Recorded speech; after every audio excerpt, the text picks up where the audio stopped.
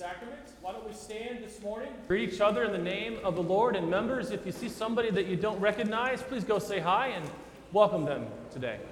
Good to see all of you guys here this morning. Good morning, good morning, good morning, good morning. And there's Oren. Good to see you, man. How are you?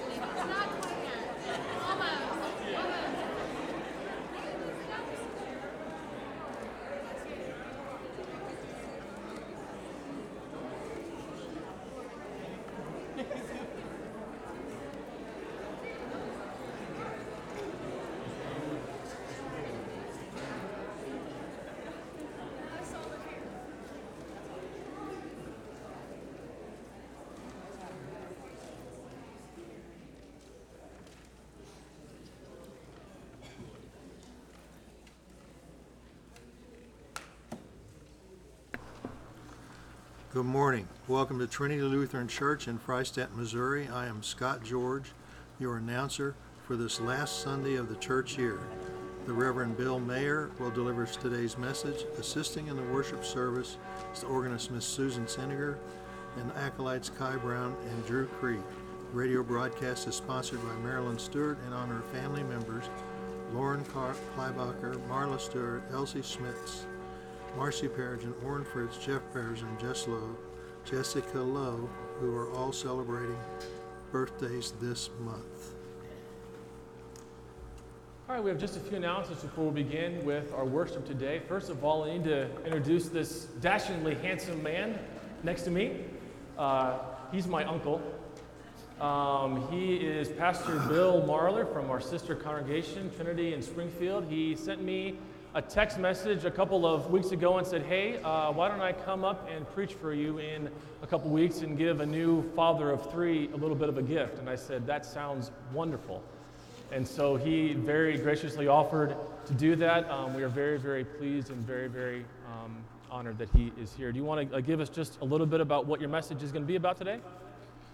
We're going to talk about the end of time, since this is the last Sunday of the church year, and I thank you for taking me up on the offer. I'll tell you, your pastor's not derelict in 1 ounce of his duty, because I made the offer. I took the weekend off, and we went to Chicago to visit our son there, and knew that we were going to get back in time. And I have an underlying motive.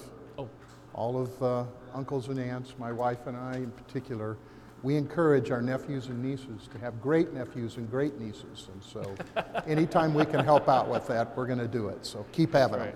Thank you. Thank you. Just a few other announcements before we continue on. First of all, I was given this announcement by Amanda Menning. She says, please announce that decorating for the church for Christmas is today at 2 o'clock, followed by working on the float for the Christmas parade.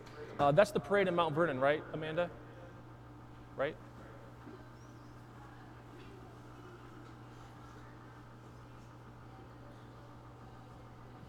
Oh, okay. Okay, so we're doing the Living Nativity in Mount Vernon, and then the float will go in Monette in December. Good, okay. We are, and I was told especially for those of you who have such things, we are in need of animals for the living nativity, sheep, goats, baby horses, etc. If you have animals, and I know that a lot of you do, please see Amanda, and she will be very happy to speak with you about that. Next on our list is, again, I want to remind all of you, this is our second week of trying out the new bulletin, specifically the new way of taking attendance. You will notice that in the back cover of the bulletin, okay, is a perforated edge. Members and guests, please fill out the slip of paper that is right here. When you are finished with it, a good time to do that might be during the offering time. When you are finished with it, all that you have to do is just tear it off. If you are on the window side, send it to the aisle side, and then the person who is on the aisle side, just collect all those and set them right on the inside of your pew, and then the elders after church will be by to pick those up. So just take note of that as well. Next, you will notice that there are magnetic Luther seals on the table in the narthex right outside here. Feel free to take as many of those as you would like in celebration of the 500th anniversary of the Reformation. Also, I was also asked to announce that the LYF, the Lutheran Youth Fellowship Christmas Dinner, is next Sunday, December the 3rd, right after the worship service there. It's going to be over in the fellowship hall at the school. And then, as always, we invite you to join us every Sunday morning for Sunday school and adult Bible class that begin at 8:45 over in the school. So we invite you to join us for that as well. Let's begin our worship today with a word of prayer.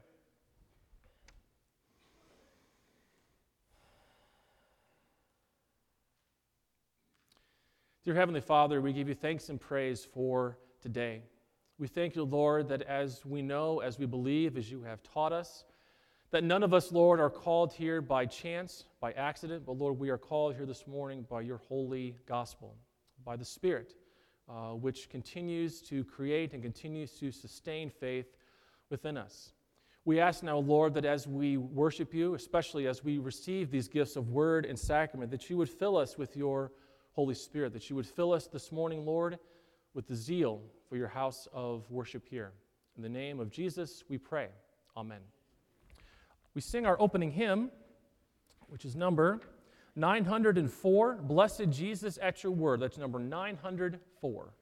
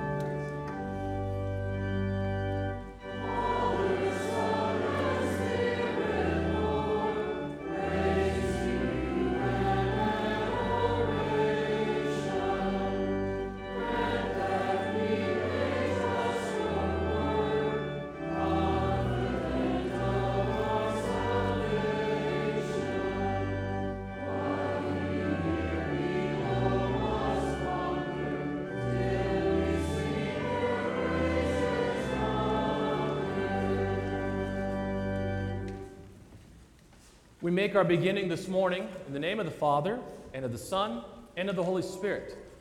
Amen.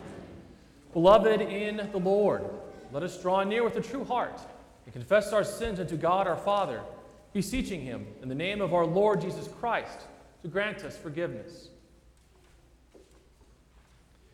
Our help is in the name of the Lord. I said, I will confess my transgressions unto the Lord. And you forgave me the iniquity of my sin. O Almighty God, merciful Father, I, poor miserable sinner, confess unto you all my sins and iniquities with which I have ever offended you, and justly deserved your temporal and eternal punishment. But I am heartily sorry for them, and sincerely repenting them. And I pray you of your boundless mercy, and for the sake of the holy, innocent, bitter sufferings and death of your beloved Son, Jesus Christ. Be gracious and merciful to me, a poor sinful being. Almighty God, in his mercy, has given his Son to die for you, and for his sake he forgives you all of your sins. So then, in the stead and by the command of our Lord Jesus Christ, I therefore forgive you all of your sins, in the name of the Father, and of the Son, and of the Holy Spirit. Amen. In keeping with his promise, we are looking forward to a new heaven and a new earth. The home of righteousness. O Lord, make me know my end, and what is the measure of my days. Let me know how fleeting I am. Behold, you have made my days a few handbreadths. And now, O Lord, for what do I wait? My hope is in you. Deliver me from all my transgressions. Do not make me scorn of fool. Hear my prayer, O Lord, and give ear to my cry. Hold not your peace at my tears. For I am sojourner with you, and yes, I call my Father. Glory be to the Father, and to the Son, and to the Holy Spirit, as it was in the beginning, is now, and will be forever. Amen. In keeping with his promise, we are looking forward to a new heaven and a new earth. The home of righteousness. Have mercy upon us. Have mercy upon us. Lord, have mercy upon us.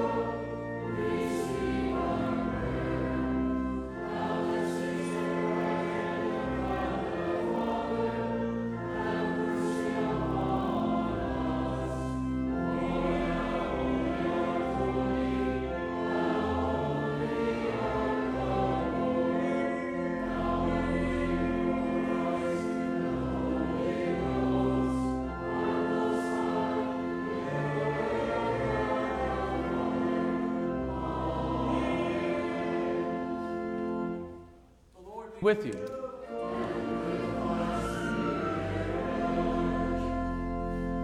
Let us pray. Eternal God, merciful Father, you have appointed your Son as judge of the living and the dead. Enable us to wait for the day of his return with our eyes fixed on the kingdom prepared for your own from the foundation of the world. Through Jesus Christ our Lord, who lives and reigns with you in the Holy Spirit, one God, now and forever.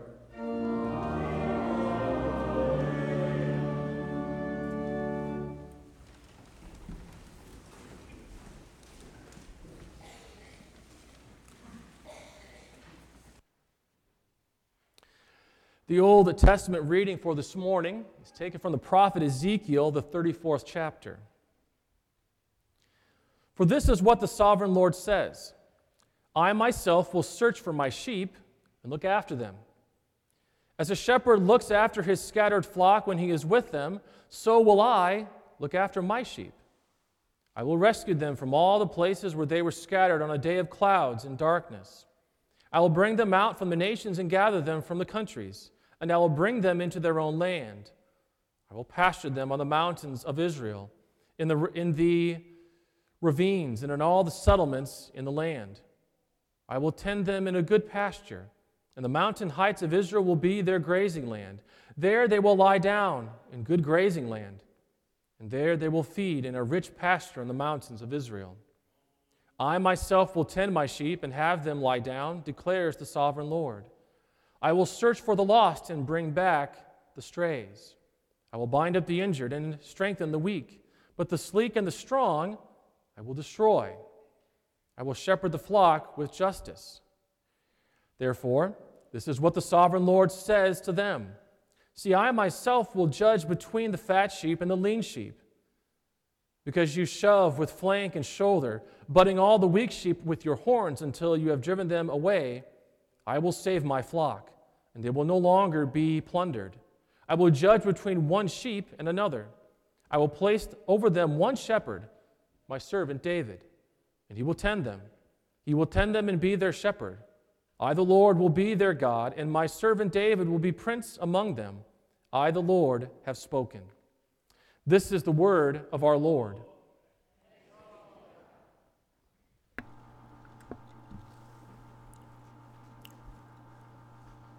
We are blessed today to have special music by the Men's Glee, directed by Lori Evett. They will be singing "Give Thanks with a Grateful Heart."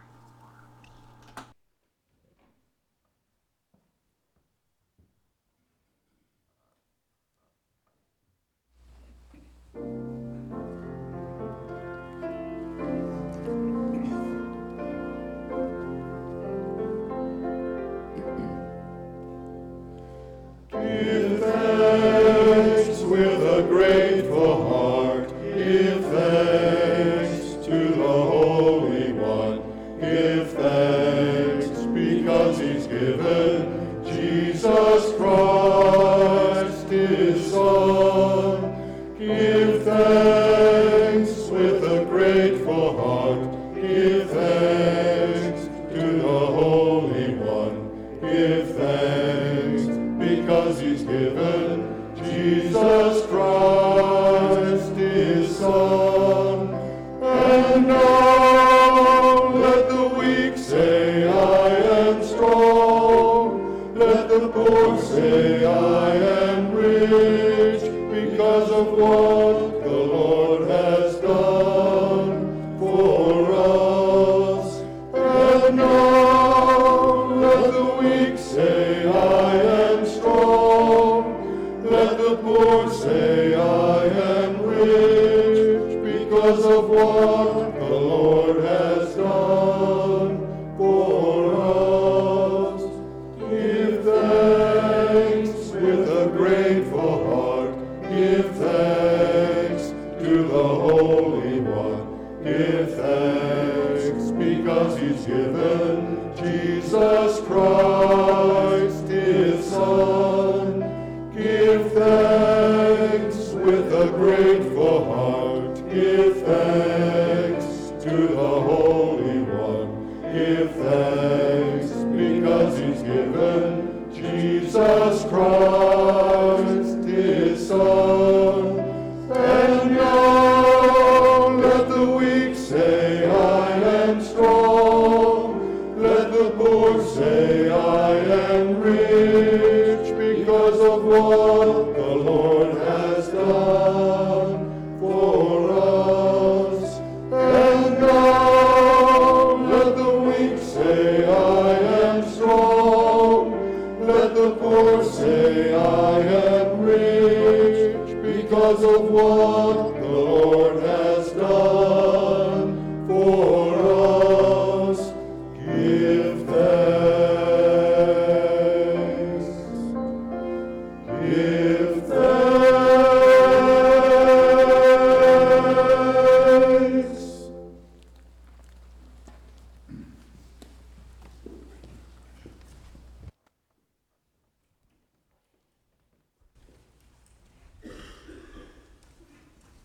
Thank you very, very much, Men's Glee, for that very wonderful piece and a great reminder as well.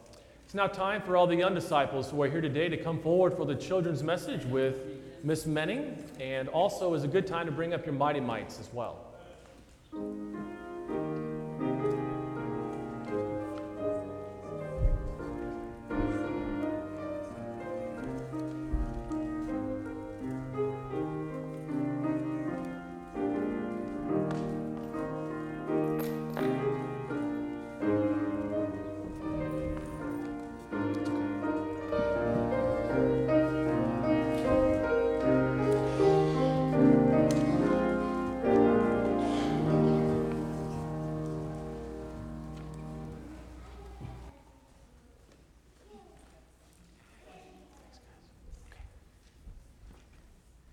Good morning. I'm going to come sit right over here by Miss Grace. Is there room for me? So we've had a lot of new babies born in our congregation recently, right? How many of you know one of those new babies that we've had born? Okay. Now, when that baby was born, they could just take care of themselves, right? They drove themselves home from the hospital, and they went to their own house, and they made their own meals, and put themselves to bed and brushed their teeth, right? No. What was it that those little babies could do for themselves when they were born? Anything? Nothing, right? They needed someone to hold them. They needed someone to feed them. They needed someone to burp them. They needed someone to change their diaper. They needed someone to give them a safe place to live, right?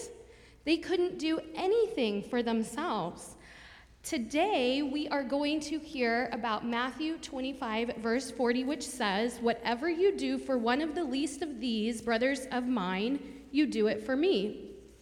And some people that we come across in our lives might need help with shelter, or they might need help with food, or they might need help with clothing. And every time that you feed someone who's hungry, it's the same as doing it for Jesus. Every time you help someone who might need clothes, it's like you're helping Jesus. When we visit someone who's sick, it's just the same as if we were doing it for Jesus.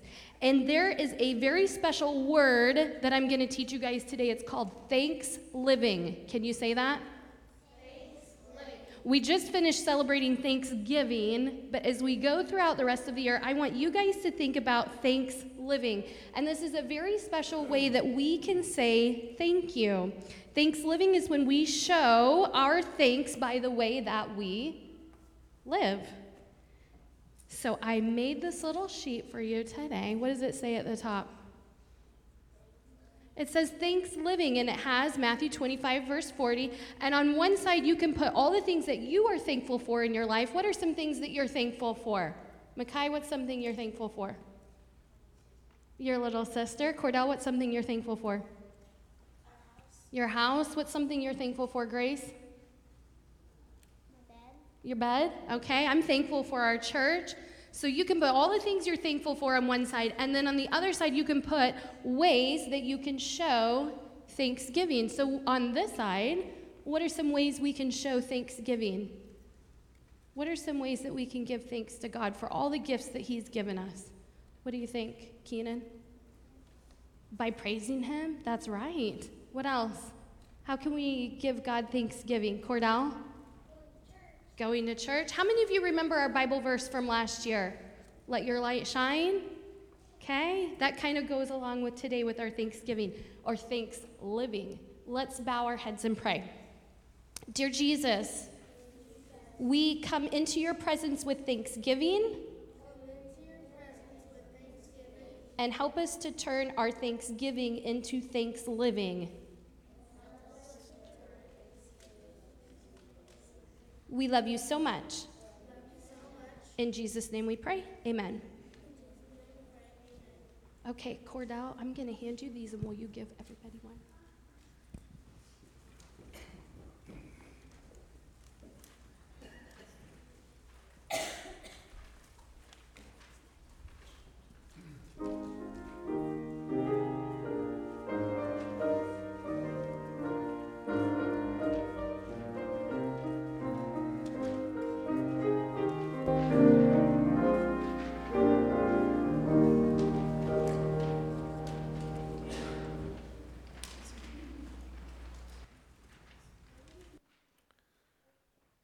The epistle reading for this morning is taken from 1 Corinthians, the 15th chapter. The Apostle Paul writes this: "But Christ has indeed been raised from the dead, the first fruits of those who have fallen asleep. For since death came through a man, the resurrection of the dead comes also through a man. For as in Adam all die, so in Christ all will be made alive, but each in his own turn. Christ the first fruits. Then, when he comes, those who belong to him.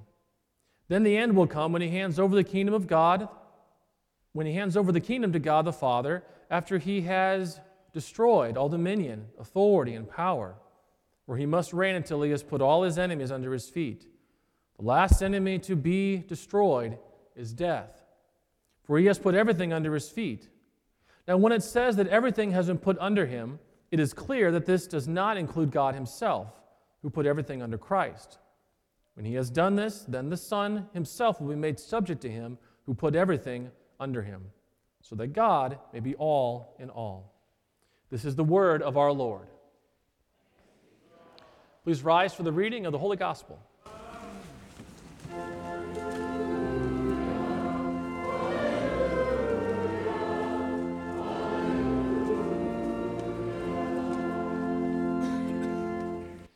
The Holy Gospel according to St. Matthew, the 25th chapter.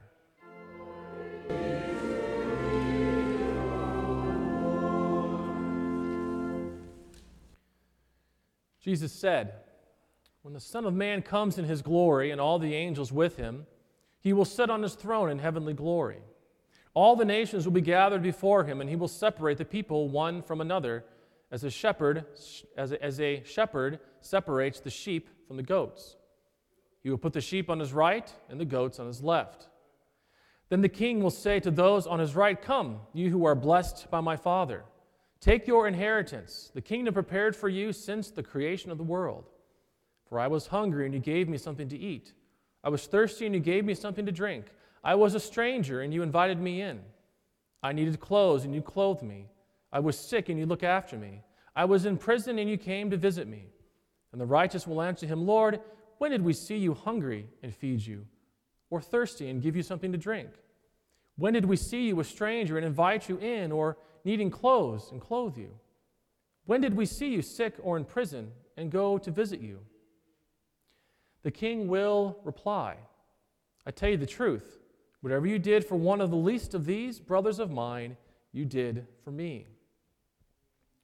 Then he will say to those on his left, 'Depart from me, you who are cursed, into the eternal fire prepared for the devil and his angels.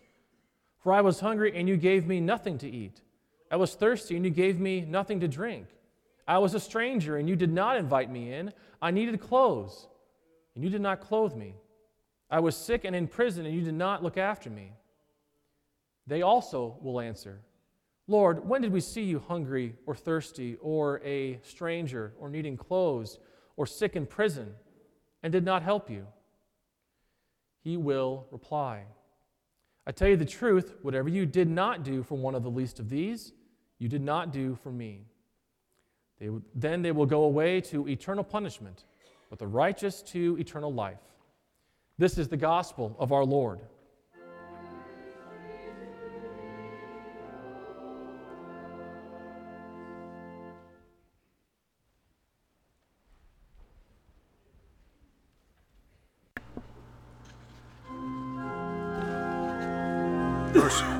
Our sermon hymn is "The King Shall Come Down When Morning Dawns" on page 358 of the Lutheran Service Book.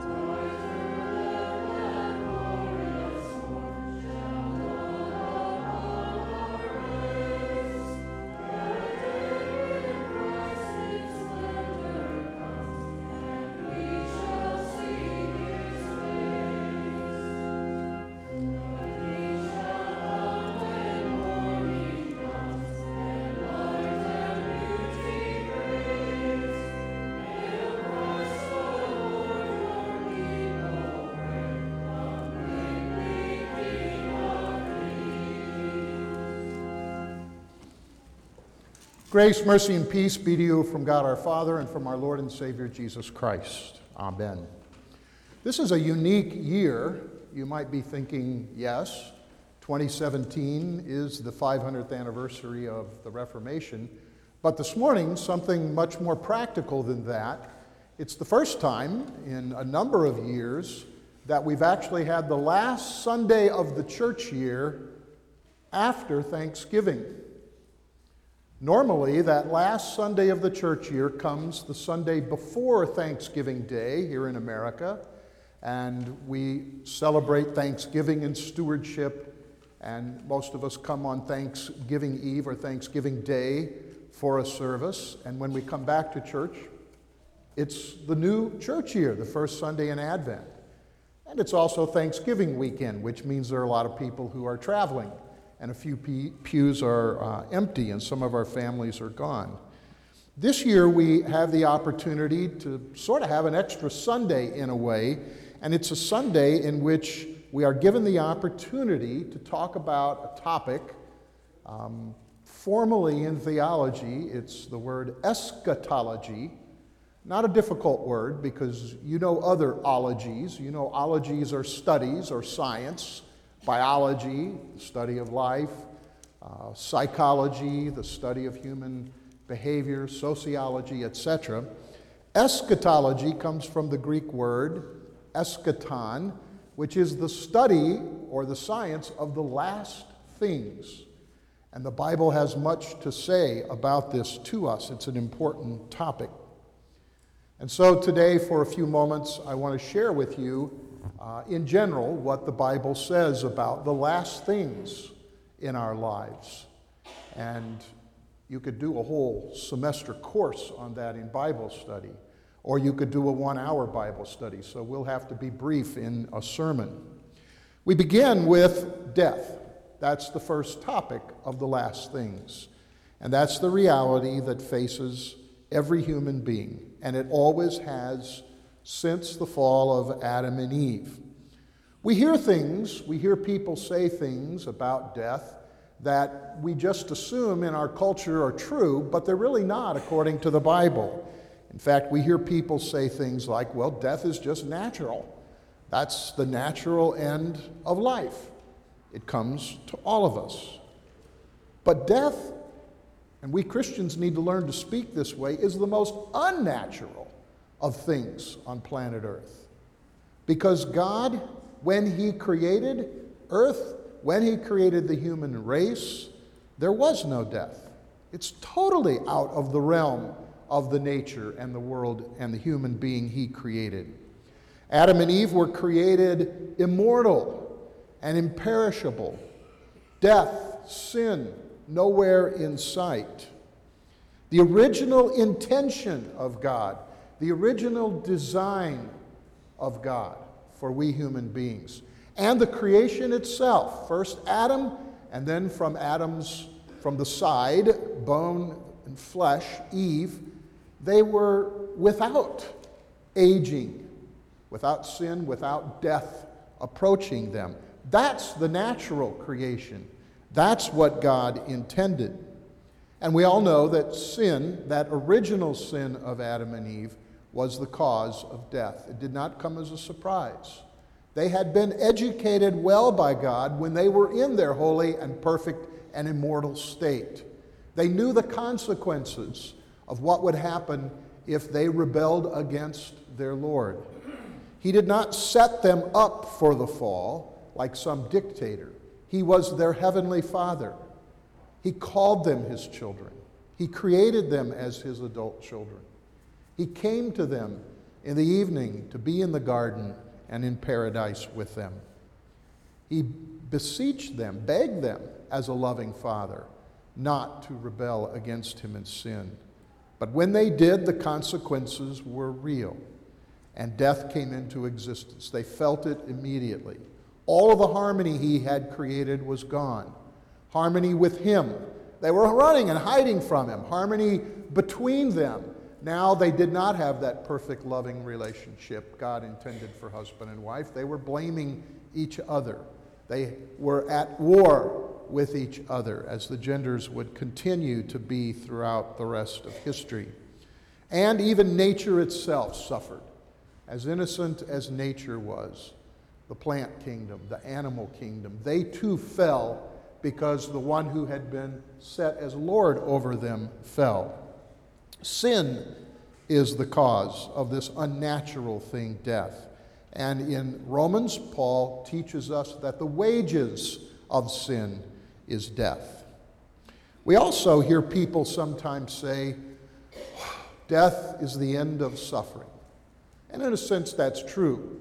When someone is suffering a painful death because of an illness or an accident, death does bring the end of that suffering. But that's not a consolation. Death brings the end of everything material and physical to that person. And that person is gone from our life, separated from us. If it's a loved one, it's a very painful thing that happens to us. It's more accurate for Christians to say that death is the cause of suffering, especially in our day when modern medicine has really made it possible in 98 or 99% of the cases of suffering for us. If our physicians know that the end is inevitable, we can have the benefit of prescriptions and drugs that keep us from extensive suffering. That wasn't always true. We live in a blessed time. No, the cause of suffering is sin and the death that approaches. We also hear people sometimes say, and these would be unbelievers, or they can be people in the church who are in error when it comes to what the Bible teaches about death. They'll say, well, death is the end. It is the annihilation of existence as I've known it. And these people believe that once the body dies and decays over time, that's it for this material body. What you see standing here in the pulpit, 63 years of it, and feeling it some days, every bit of it, this, when it's buried and when it decays, never will appear again. Some people believe that there will be a new body created in the heavenly world. Some immediately upon arrival in heaven. Some believe that we're just a spirit, we're just a soul, we're a ghost. Some believe we become angels, and maybe in this life we can be touched by one of those loved ones who've gone, touched by an angel. Sounds like a very popular TV show. Whoops, that one already's been done. But all of these things, while people can lovingly say these things to us to make us feel better when we've lost a loved one, people will say that to our family members and friends when we're gone to comfort them. We Christians sometimes just have to smile and say thank you. We know it's not true. It's not true at all. We know that Psalm 139, God knit us together in our mother's womb. Biologically, we know how that happens. We have the technology to see conception happen. God knit us together in our mother's womb. He still, like Adam and Eve, creates every one of our physical bodies. And throughout Scripture, from one of the oldest books, Job, and especially in Jesus' teaching, and in the writings of Paul, and in the letters of John, in the book of Revelation, we see that this body that is laid into the grave, this body that deteriorates, whether quickly through some horrible accident or over time, in our vaults. And by the way, don't buy the most expensive vault in the world. Arrange for that. It's a waste of money. Doesn't really work, for one thing, an honest undertaker told me many years ago. Plus, we don't have to worry about that. God is the one who created everything out of nothing. And what he promises to do for us is bring our bodies back to life. He's not going to lose that physical body that he knit together for you in your mother's womb. He's not going to let the devil have one iota of victory at all. And it would be, wouldn't it?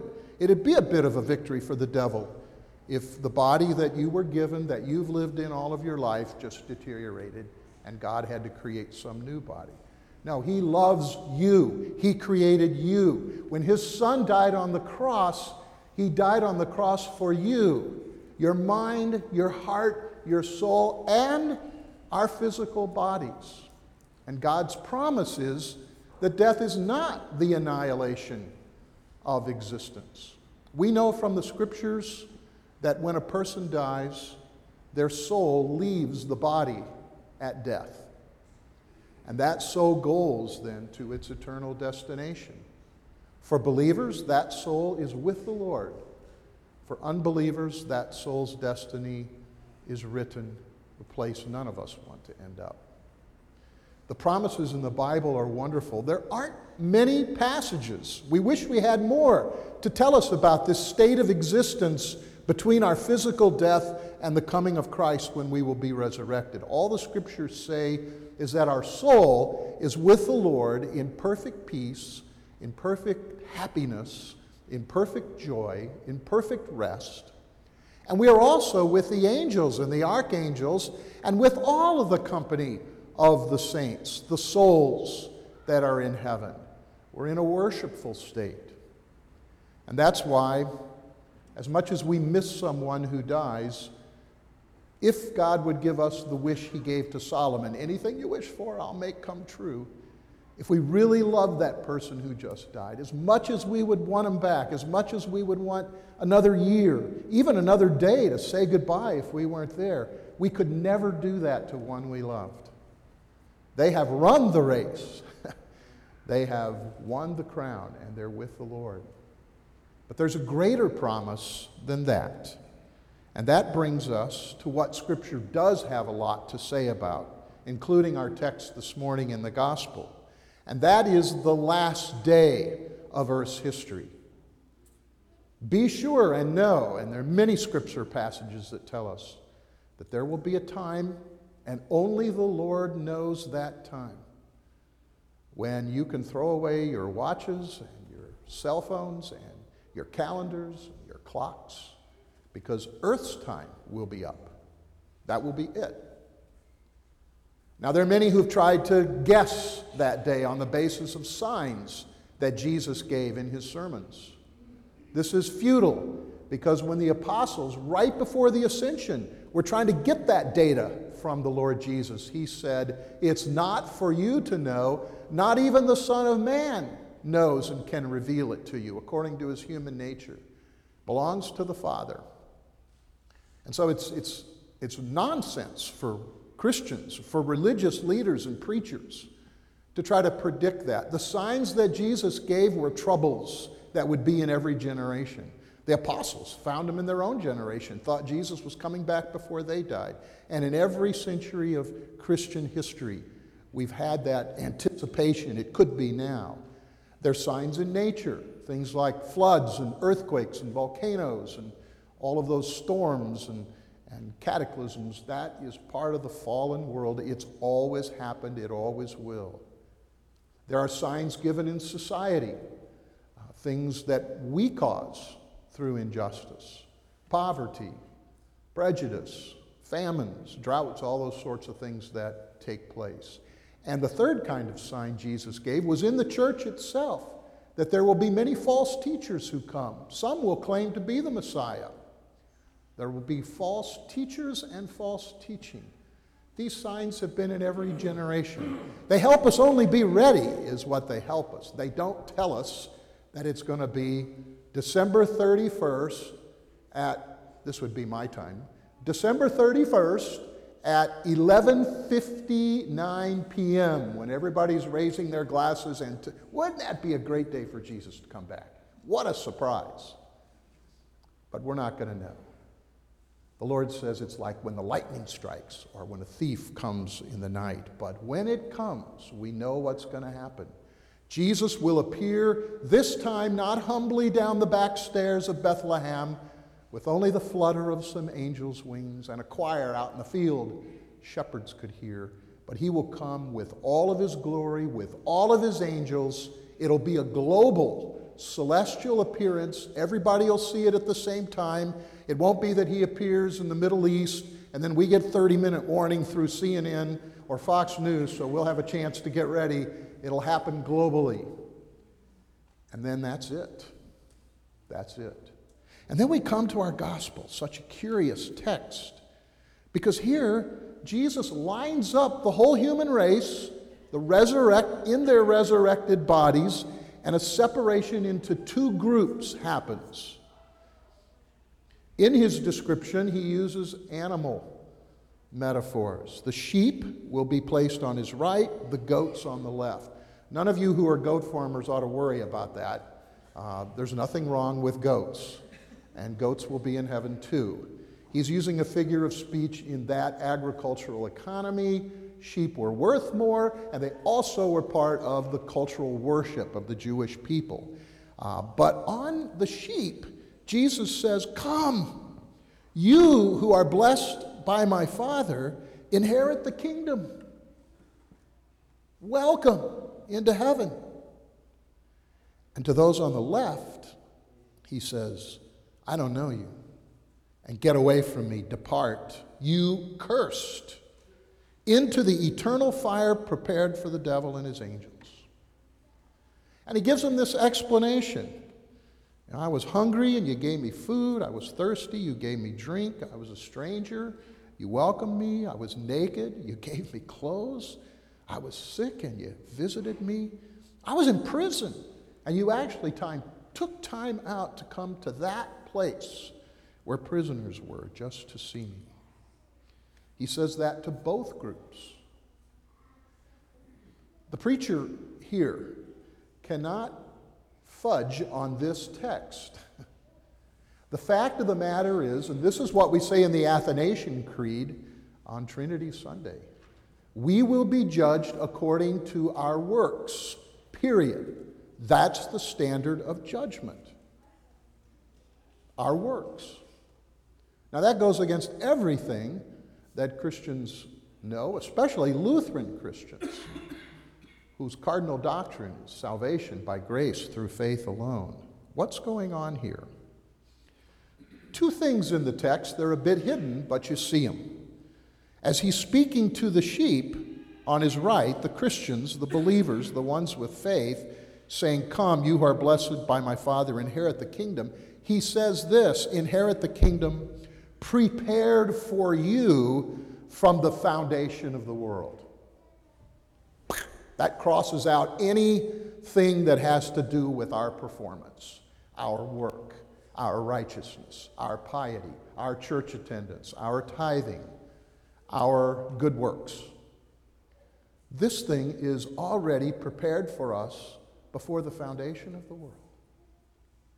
And indeed, we read in Ephesians 1 that the God who called us through holy baptism and made us his children already knew us before we were born, already knew us before we were conceived, already knew us before he created the earth itself. This is in the mystery part of God's wisdom and of his love, because that fact just tells us he didn't start loving us when our parents brought us to the baptism font. He didn't just start loving us when we became a Christian and converted. He says nothing like this to the unrighteous, to those without faith. The second thing is that both groups of people are exactly the same when it comes to this whole thing of good works. They're both oblivious to the fact that they did the good works. Notice the believers in Jesus say, "When did we do all these things? When did we see you, Jesus, hungry or thirsty or a stranger or naked or in prison or sick?" They're totally confused. They aren't even aware of the good works they did upon which they're being judged. See, God is saying to each one of you on Judgment Day as his baptized child, "I'm looking into the book of life, and I'm looking for your name." Here we go. S. Sletton. Jacob Sletton. Jacob, not bad. 33 years I left you on this earth. How old are you now? 37. This isn't calculating right. 33 years I left you on this earth to serve me, and your record is perfect. You didn't sin one time, not in words, not in deeds. Pastor Sletton, not even in your thoughts or desires did you ever sin one time. Welcome into my kingdom. Well done, thou good and faithful servant. Now, we believers know what's going on here, but we could scratch our heads and say, wait a second. I lived until 97, and I served Trinity Freistatt until I was 87. They couldn't get me to retire. And I sinned a lot, Lord. Every week when we confessed, I needed to be confessing. And we understand that on the cross 2,000 years ago, Jesus paid for all of Jake Sletton's and all of your sins and my sins too. So that on the last day, our real record has been taken out of the book, folded up, burned and forgotten, just like Jeremiah promised. I will make a new covenant with them. I will forgive their sins and remember them no more. And the reason Jesus came, to live a full human life, it wasn't that long, but it was a full human life, perfectly, so that his record goes into our book, under our name. And he paid for all of those sins by his death. This isn't just a story, brothers and sisters. This isn't just a cute little religious gimmick that goes along with all the other religious systems in the world. This is what happened. God gave his son to die for us, to live for us, so that on this last day, befuddled, we get everything. And we get it freely as well. I like the way, so I won't plagiarize them, I'll just read them. Professor Bierman at the seminary puts this: neither goat nor sheep was aware of the presence of Jesus, hidden in the form of the least of these. Ignorance on the part of goats is no surprise. That the sheep have no awareness of Jesus lurking behind the neighbor should give us pause. One hears often in the church, I'm serving Jesus, by doing deeds of kindness in the world.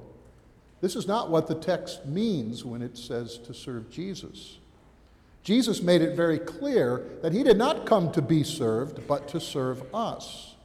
So pious justification and false motivation is provided for any kind and numerous kinds of social welfare activities in the church. From I'm going to build houses for Jesus in Mexico to raking the widow's leaves for Jesus right here in Freistatt. It's all done for Jesus. Our text doesn't support that. It actually contradicts that mindset. One serves the neighbor only for the sake of the neighbor. The motivation necessary is the need the neighbor has to be served. Sheep serve because they love the neighbor for the neighbor's sake, not because they see Jesus standing over the neighbor's shoulder ready to add another good work. So oblivious are the believers of the connection between their deeds of service and their relationship to God through faith that has to be spelled out for them at the end by their Lord. This is the distinction between the two kinds of righteousness.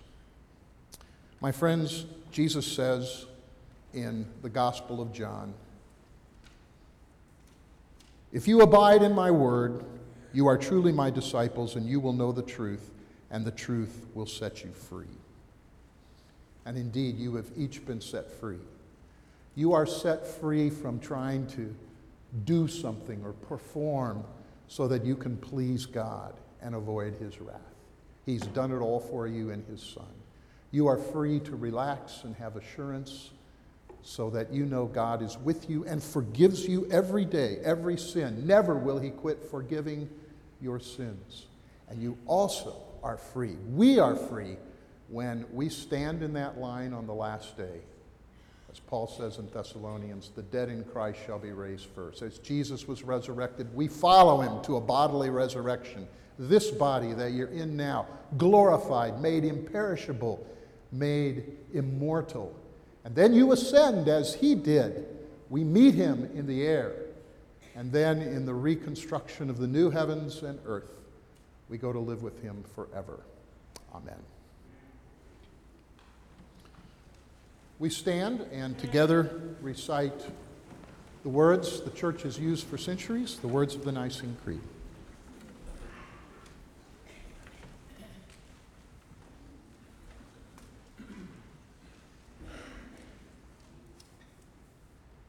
in one God, the Father Almighty, maker of heaven and earth, and of all things visible and invisible, and in one Lord Jesus Christ, the only begotten Son of God, begotten of his Father before all worlds, God of God, light of light, very God of very God, begotten, not made, being of one substance with the Father, by whom all things were made, who for us men and for our salvation came down from heaven, and was incarnate by the Holy Spirit of the Virgin Mary, and was made man, and was crucified also for us under Pontius Pilate. He suffered and was buried, and the third day he rose again according to the Scriptures, and ascended to heaven, and sits at the right hand of the Father. And he will come again with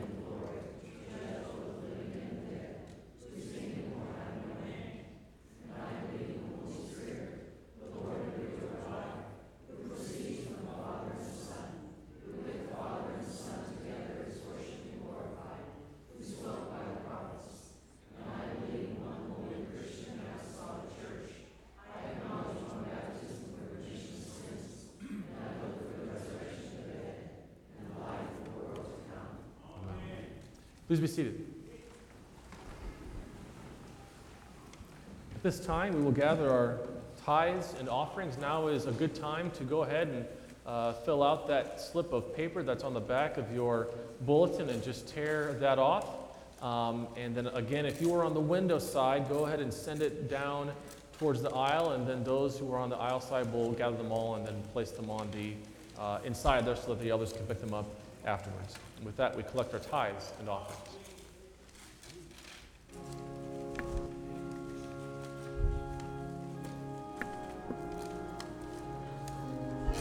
The mission of Trinity Lutheran Church is the preaching, teaching, baptizing, and sharing the love of Christ in our church, our community, and our world. Poinsettia plants are available for purchase to put on the altar to enhance the beauty of our church at Christmas. Please contact Grace Doss or contact the church office. Orders must be in by December 4th. The school will be starting practice for Christmas Eve service, children's service. All public school students aged 3 through 8th grade are welcome to join us. Let the school office know by Monday, November 7th. The Women of Trinity, Thursday, December 7th, is the next LWML meeting in the Fellowship Hall at 1:30 p.m. Please join us. Everyone is invited to go Christmas caroling next Sunday, December 3rd, after the LYF Christmas dinner. We plan to carol the shut-ins. Friends in Christ will be sponsoring a soup lunch at the conclusion. If you have any questions, contact Susan Seneger at 235-9744. It's time to order Portals of Prayer and Lutheran Witness. Please contact the church office. And finally, Dorcas Ladies Aid has Christmas cards for sale in the church office and fellowship hall. You may buy a box or individual cards.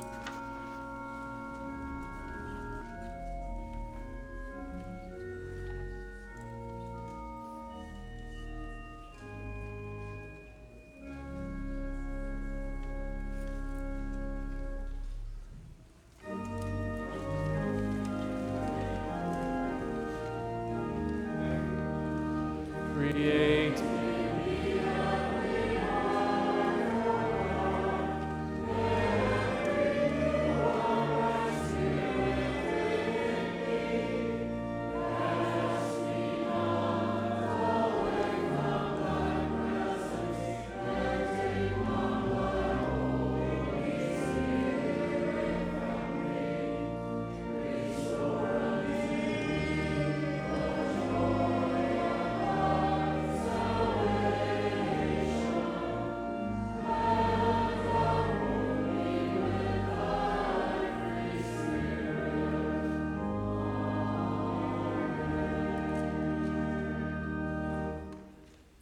In our prayers this morning, we have a few folks that we want to remember. First of all, for those on our health list, for Melvin McCord, Nancy McRoberts, Mary Fritz, Ella Kleibaker, Flora Overman, Landreth Worm, Dana Robb, Erwin Kruger, Ernest Shane, Janice Meyer, Myron Reed, Carol McIntyre, Orrin Fritz, Ethel Helmkamp, Dan and Joan Haynes, Addison Trokey, Steve Doss, Karen Kalai Baker, Lena Bremer, Sheila Cadell, Jeannie Stoltz, Ruth Skaggs, Margene Clanton, and Becky Morgan. A special prayer also for Lena, who is going to be having surgery today.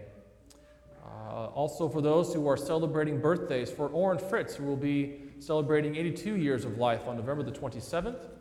Arlie Meyer will celebrate 81 years of life on November the 28th.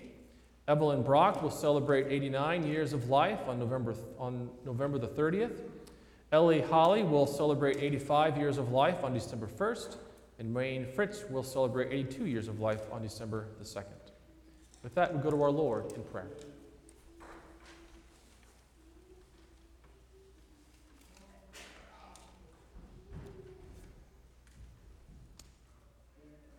Lord, for all the people of God, we pray that they may always be prepared for the Son of Man to return in glory by continually being kept safe and secure in the Lord's flock, where they are fed and nourished by his word and sacraments.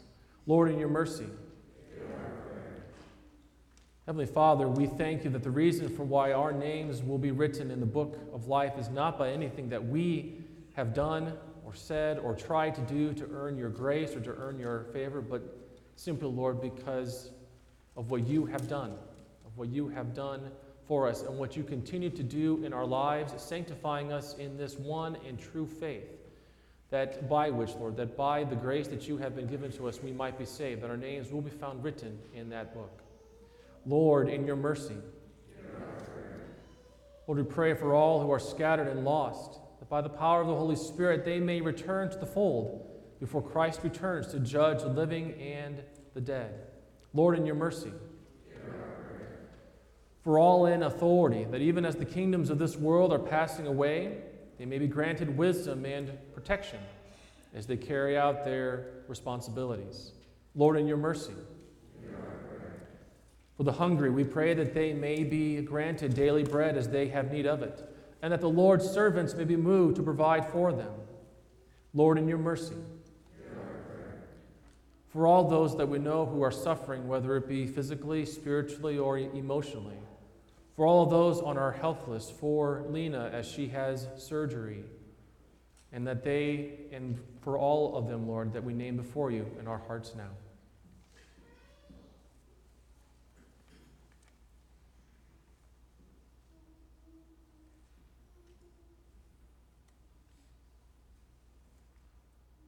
Lord, we pray that by your Spirit that they will be granted healing in body and soul, and that their suffering would cease. Lord, in your mercy. Lord, we especially give you thanks for all those who are celebrating birthdays. We give you thanks especially for Orrin and Arlie, Evelyn, Ellie, and Wayne. We thank you, Lord, for sustaining them in this life to this day. And we pray that your face would shine upon them each and every day of this next year. Lord, in your mercy. Lord, we pray for the school that we have. Lord, may the students and the faculty and the staff experience your love through the Christmas story as we prepare for Advent, that they may know that love that comes through your Son. Lord, in your mercy. Lord, we pray today for all those who are receiving the Lord's body and blood, that they may be granted everlasting life and resurrection on the last day. Lord, in your mercy.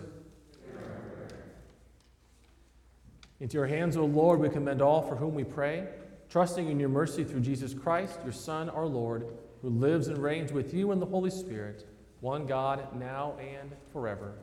Amen.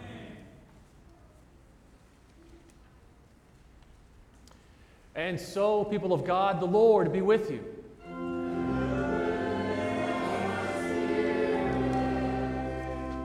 Lift up your hearts.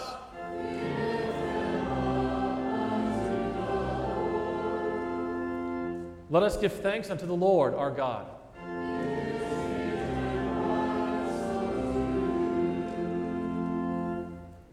It is truly meet, right, and salutary that we should at all times and in all places give thanks to you, Holy Lord, Almighty Father, everlasting God, through Jesus Christ our Lord, who overcame the assaults of the devil and gave his life as a ransom for many, that with cleansed hearts we might be prepared joyfully to celebrate the Paschal feast in sincerity and truth. Therefore, with angels and archangels and with all the company of heaven, we laud and magnify your glorious name, evermore praising you and singing.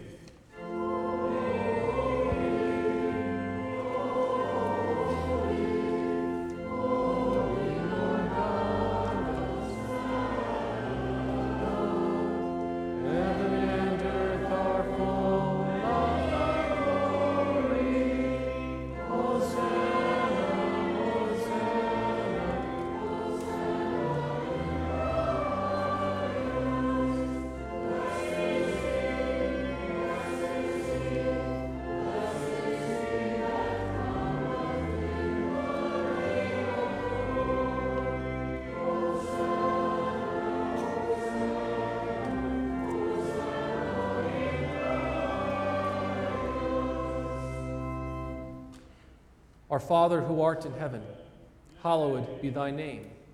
Thy kingdom come, thy will be done on earth as it is in heaven. Give us this day our daily bread, and forgive us our trespasses, as we forgive those who trespass against us. And lead us not into temptation, but deliver us from evil.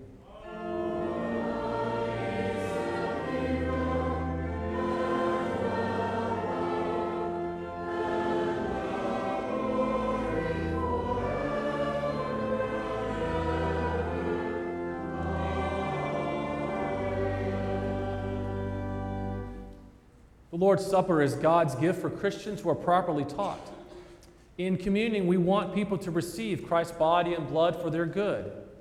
This means that as you come to the Lord's table, you affirm with each communicant that Jesus is your Savior and Lord. And with Lutheran Christians, you confess, I recognize and confess that I am a sinner. I repent of my sin and ask God's forgiveness. I believe that Jesus Christ is my only Lord and Savior from sin, Satan, and death. I believe that the risen Christ is really present in the sacrament, and under the form of the bread and wine, I receive his true body and blood for the forgiveness of my sin and the strengthening of my faith in life. Our Lord Jesus Christ, on the night in which he was betrayed, took bread. And when he had given thanks, he broke it, and he gave it to his disciples and said, Take, eat. This is my body, which is given for you. This do in remembrance of me. In the same way also he took the cup after supper, and when he had given thanks, he gave it to them and said, Drink of it, all of you. This cup is the New Testament in my blood, shed for you for the forgiveness of sins. This do as often as you drink it in remembrance of me. The peace of the Lord be with you always.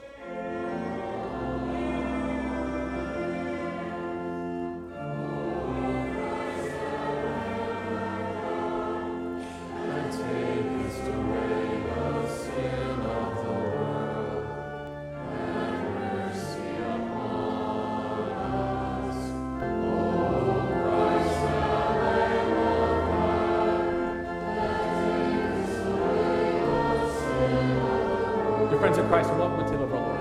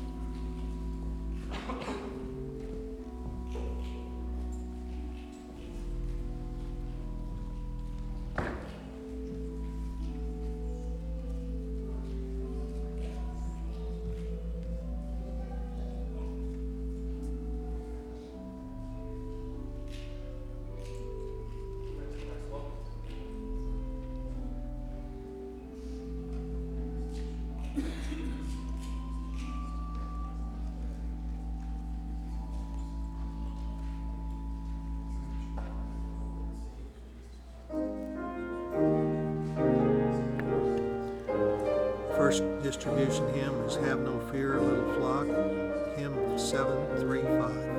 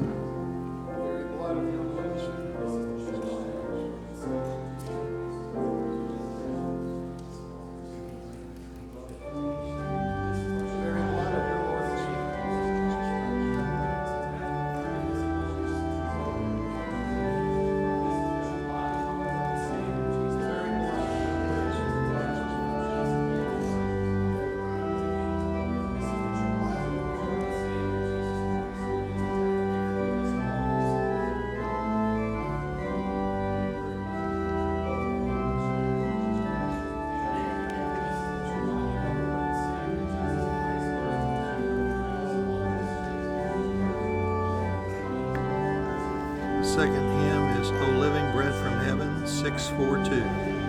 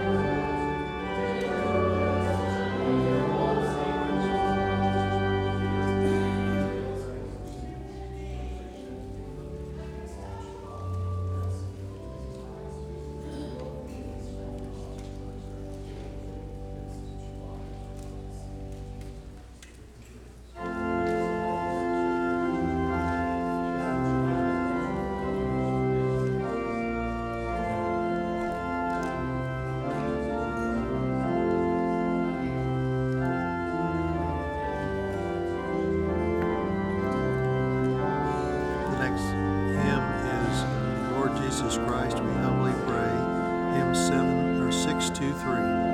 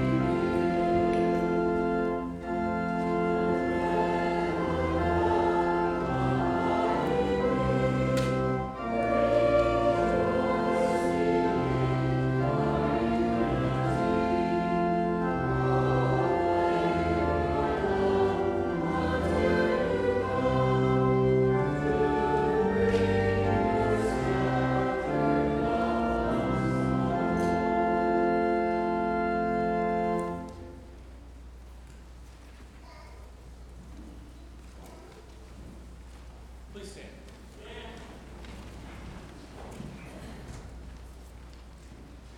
And now may this, our Savior's body and blood, strengthen and preserve you in the one true faith until life that is everlasting. Depart in his peace and his joy. Amen.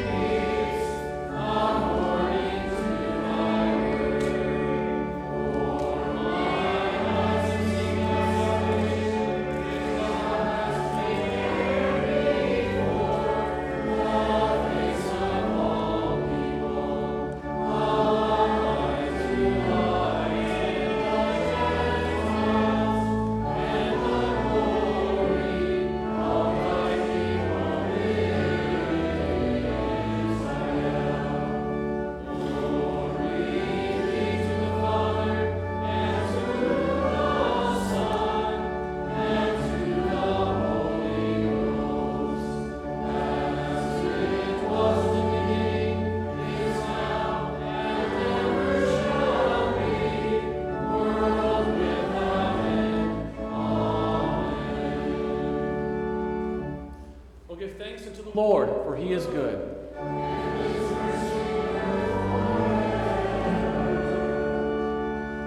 Let us pray. We give thanks to you, Almighty God, that you have refreshed us with this salutary gift, and we implore you that of your mercy that you would strengthen us through the same, in faith towards you and in fervent love toward one another. Through Jesus Christ, your Son, our Lord, who lives and reigns with you in the Holy Spirit, one God, now and forever. The Lord be with you.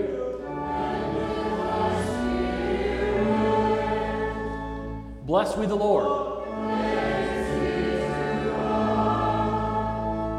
The Lord bless you and keep you. The Lord make his face to shine upon you and be gracious to you.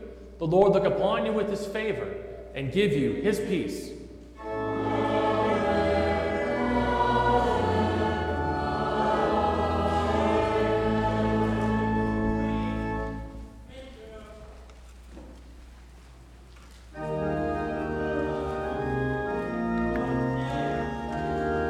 Closing hymn is King of Love, My Shepherd Is, verses 1 and 2, 5 and 6, hymn 709. It's verses 1 and 2, 5 and 6.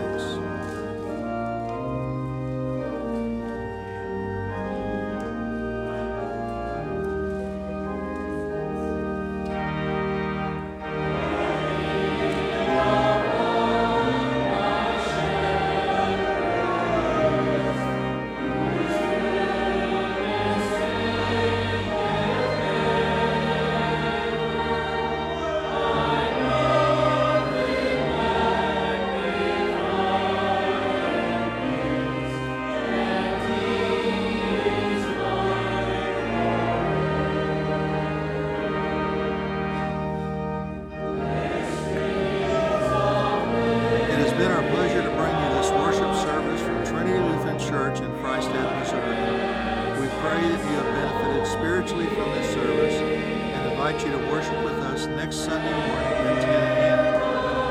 If you are not able to be with us in person, we invite you to listen by means of this broadcast on FreistattRadio.com. We commend you to the loving care of our gracious Heavenly Father. May His love surround you, and may His mercy be evident to you in all things. Your announcer has been Scott George. Have a blessed day.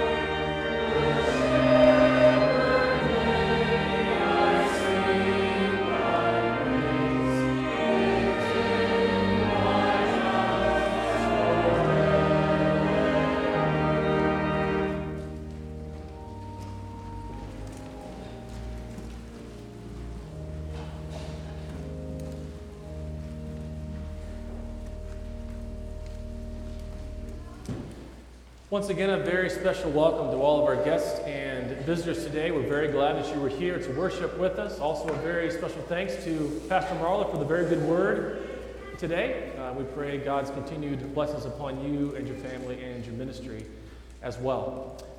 Just a reminder that next Sunday is the LYF Christmas dinner, so please be sure to attend that. And there's one other thing. Oh, and our Advent midweek services will be beginning the week of December the 3rd. This year is kind of a funny year, as you kind of mentioned. There's only three Wednesdays in Advent this year, so because Christmas Eve falls on Sunday. And so please plan to attend that, our Advent midweek services beginning the week of December 3rd, right here at 7 o'clock. We pray that you all would have a very, very blessed week.